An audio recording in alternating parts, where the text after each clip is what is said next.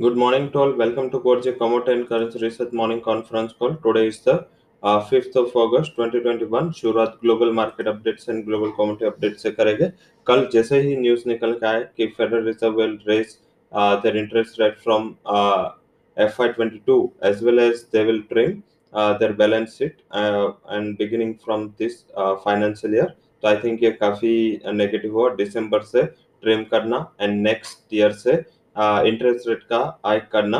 वो न्यूज़ थोड़े नेगेटिव थे, हालांकि फिर भी देखें तो ये जो भी फेडरल रिजर्व के मेंबर की कमेंट थी, उसके अलावा बात करें तो थोड़ा नर्वसनेस इस हिसाब से भी हुआ क्योंकि डेटा वोलेटाइल निकल के आए। डिस्पाइट ऑफ दिस ये कमेंट आना ये थोड़ा नेगेटिव रहा। इस हिसाब से जैसे ही ये न्यूज़ आए डॉलर इंडेक्स में एक बड़ा उछाल देखने को मिला और उसको फॉलो करते हुए सीधा ही ग्लोबल कमोडिटीज में थोड़ा वीकनेस आया, पर्टिकुलर नॉन एग्रो कमोडिटीज में बुलियन पे जहां non farm payroll ADP non farm payroll खराब आए तो तुरंत ही सारे base metals as well as देखे तो बुलियन उसमें एक एक्सट्रीम हाई देखने को मिला। बट इमीडिएटली जैसे ही ये कमेंट निकल का फिर से एक मुनाफा वसूली का प्रेशर है वो ग्लोबल मार्केट में particular bullion and base metals में रहा। क्रूड वैसे भी देखे तो सुबह से ही प्रेशर में था। कल क्रूड ने पहली बार 70 का लेवल डब्ल्यूटीआई ने काफी टाइम के बाद ब्रेक किया। ब्रेंट ने भी 72 का लेवल ब्रीच किया। अभी 72 का ब्रिज करके ब्रेंट आ चुका है 70 के करीब एंड डब्ल्यूटी आ चुका है 68 के करीब। तो ये सबसे बड़ा एक कल्प्रिट था जिस हिसाब से देखे तो डिस्पाइट ऑफ दिस कल सुबह में ऑप्टिमिज्म था पर तुरंत ही ये एक पेसिमिज्म में परिवर्तित हुआ। तो ये ध्यान रखना है अगर आगे चलते कुछ भी ऐसा कमेंट या कुछ भी ऐसा न्यूज आता है तो उसके ऊपर सीवियर रिएक्शन रहेगा।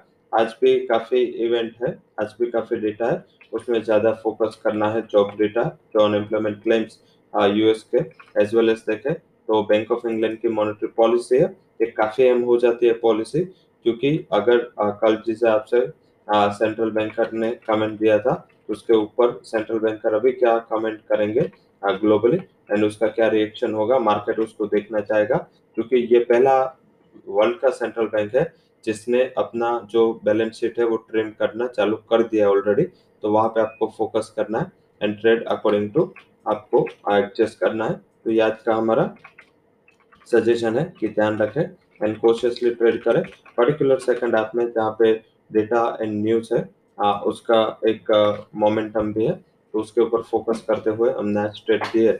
आज का हमारा जो रिकमेंडेशंस की बात करते हैं तो हमने जो करेंसी में रिकमेंडेशन दिए जिसमें हमारे दो कन्वेक्शन रिकमेंडेशन है। पहला यूएस डायनार is a buy recommendation 74.70 would be target, stop loss लगा है 74.12 का एंड 30 के करीब बाय करें। सेकंड जो हमारा हाई कन्विक्शन कॉल है वो है जीबीपी जिसमें हमने सेल की सलाह दी है 102.80 के टारगेट के लिए, 103.81 वुड बी स्टॉप लॉस। ये हमारे दोनों हाई कन्विक्शन रिकमेंडेशन है। नॉन एग्रो कमोडिटीज से हमारा जो टॉप कन्विक्शन कॉल है कल भी नेचुरल गैस था, काफी अच्छी रैली उसने दी, आज भी इसमें फॉलो अप बाइंग मोमेंटम जारी रह सकता है। 316 के टारगेट के लिए बाय करें, 304.20 का स्टॉप लॉस लगाए और बेस मेटल में आज थोड़ी रिकवरी देखने को मिल सकती है जहां टेक्निकल साउंड है वो सिंक है।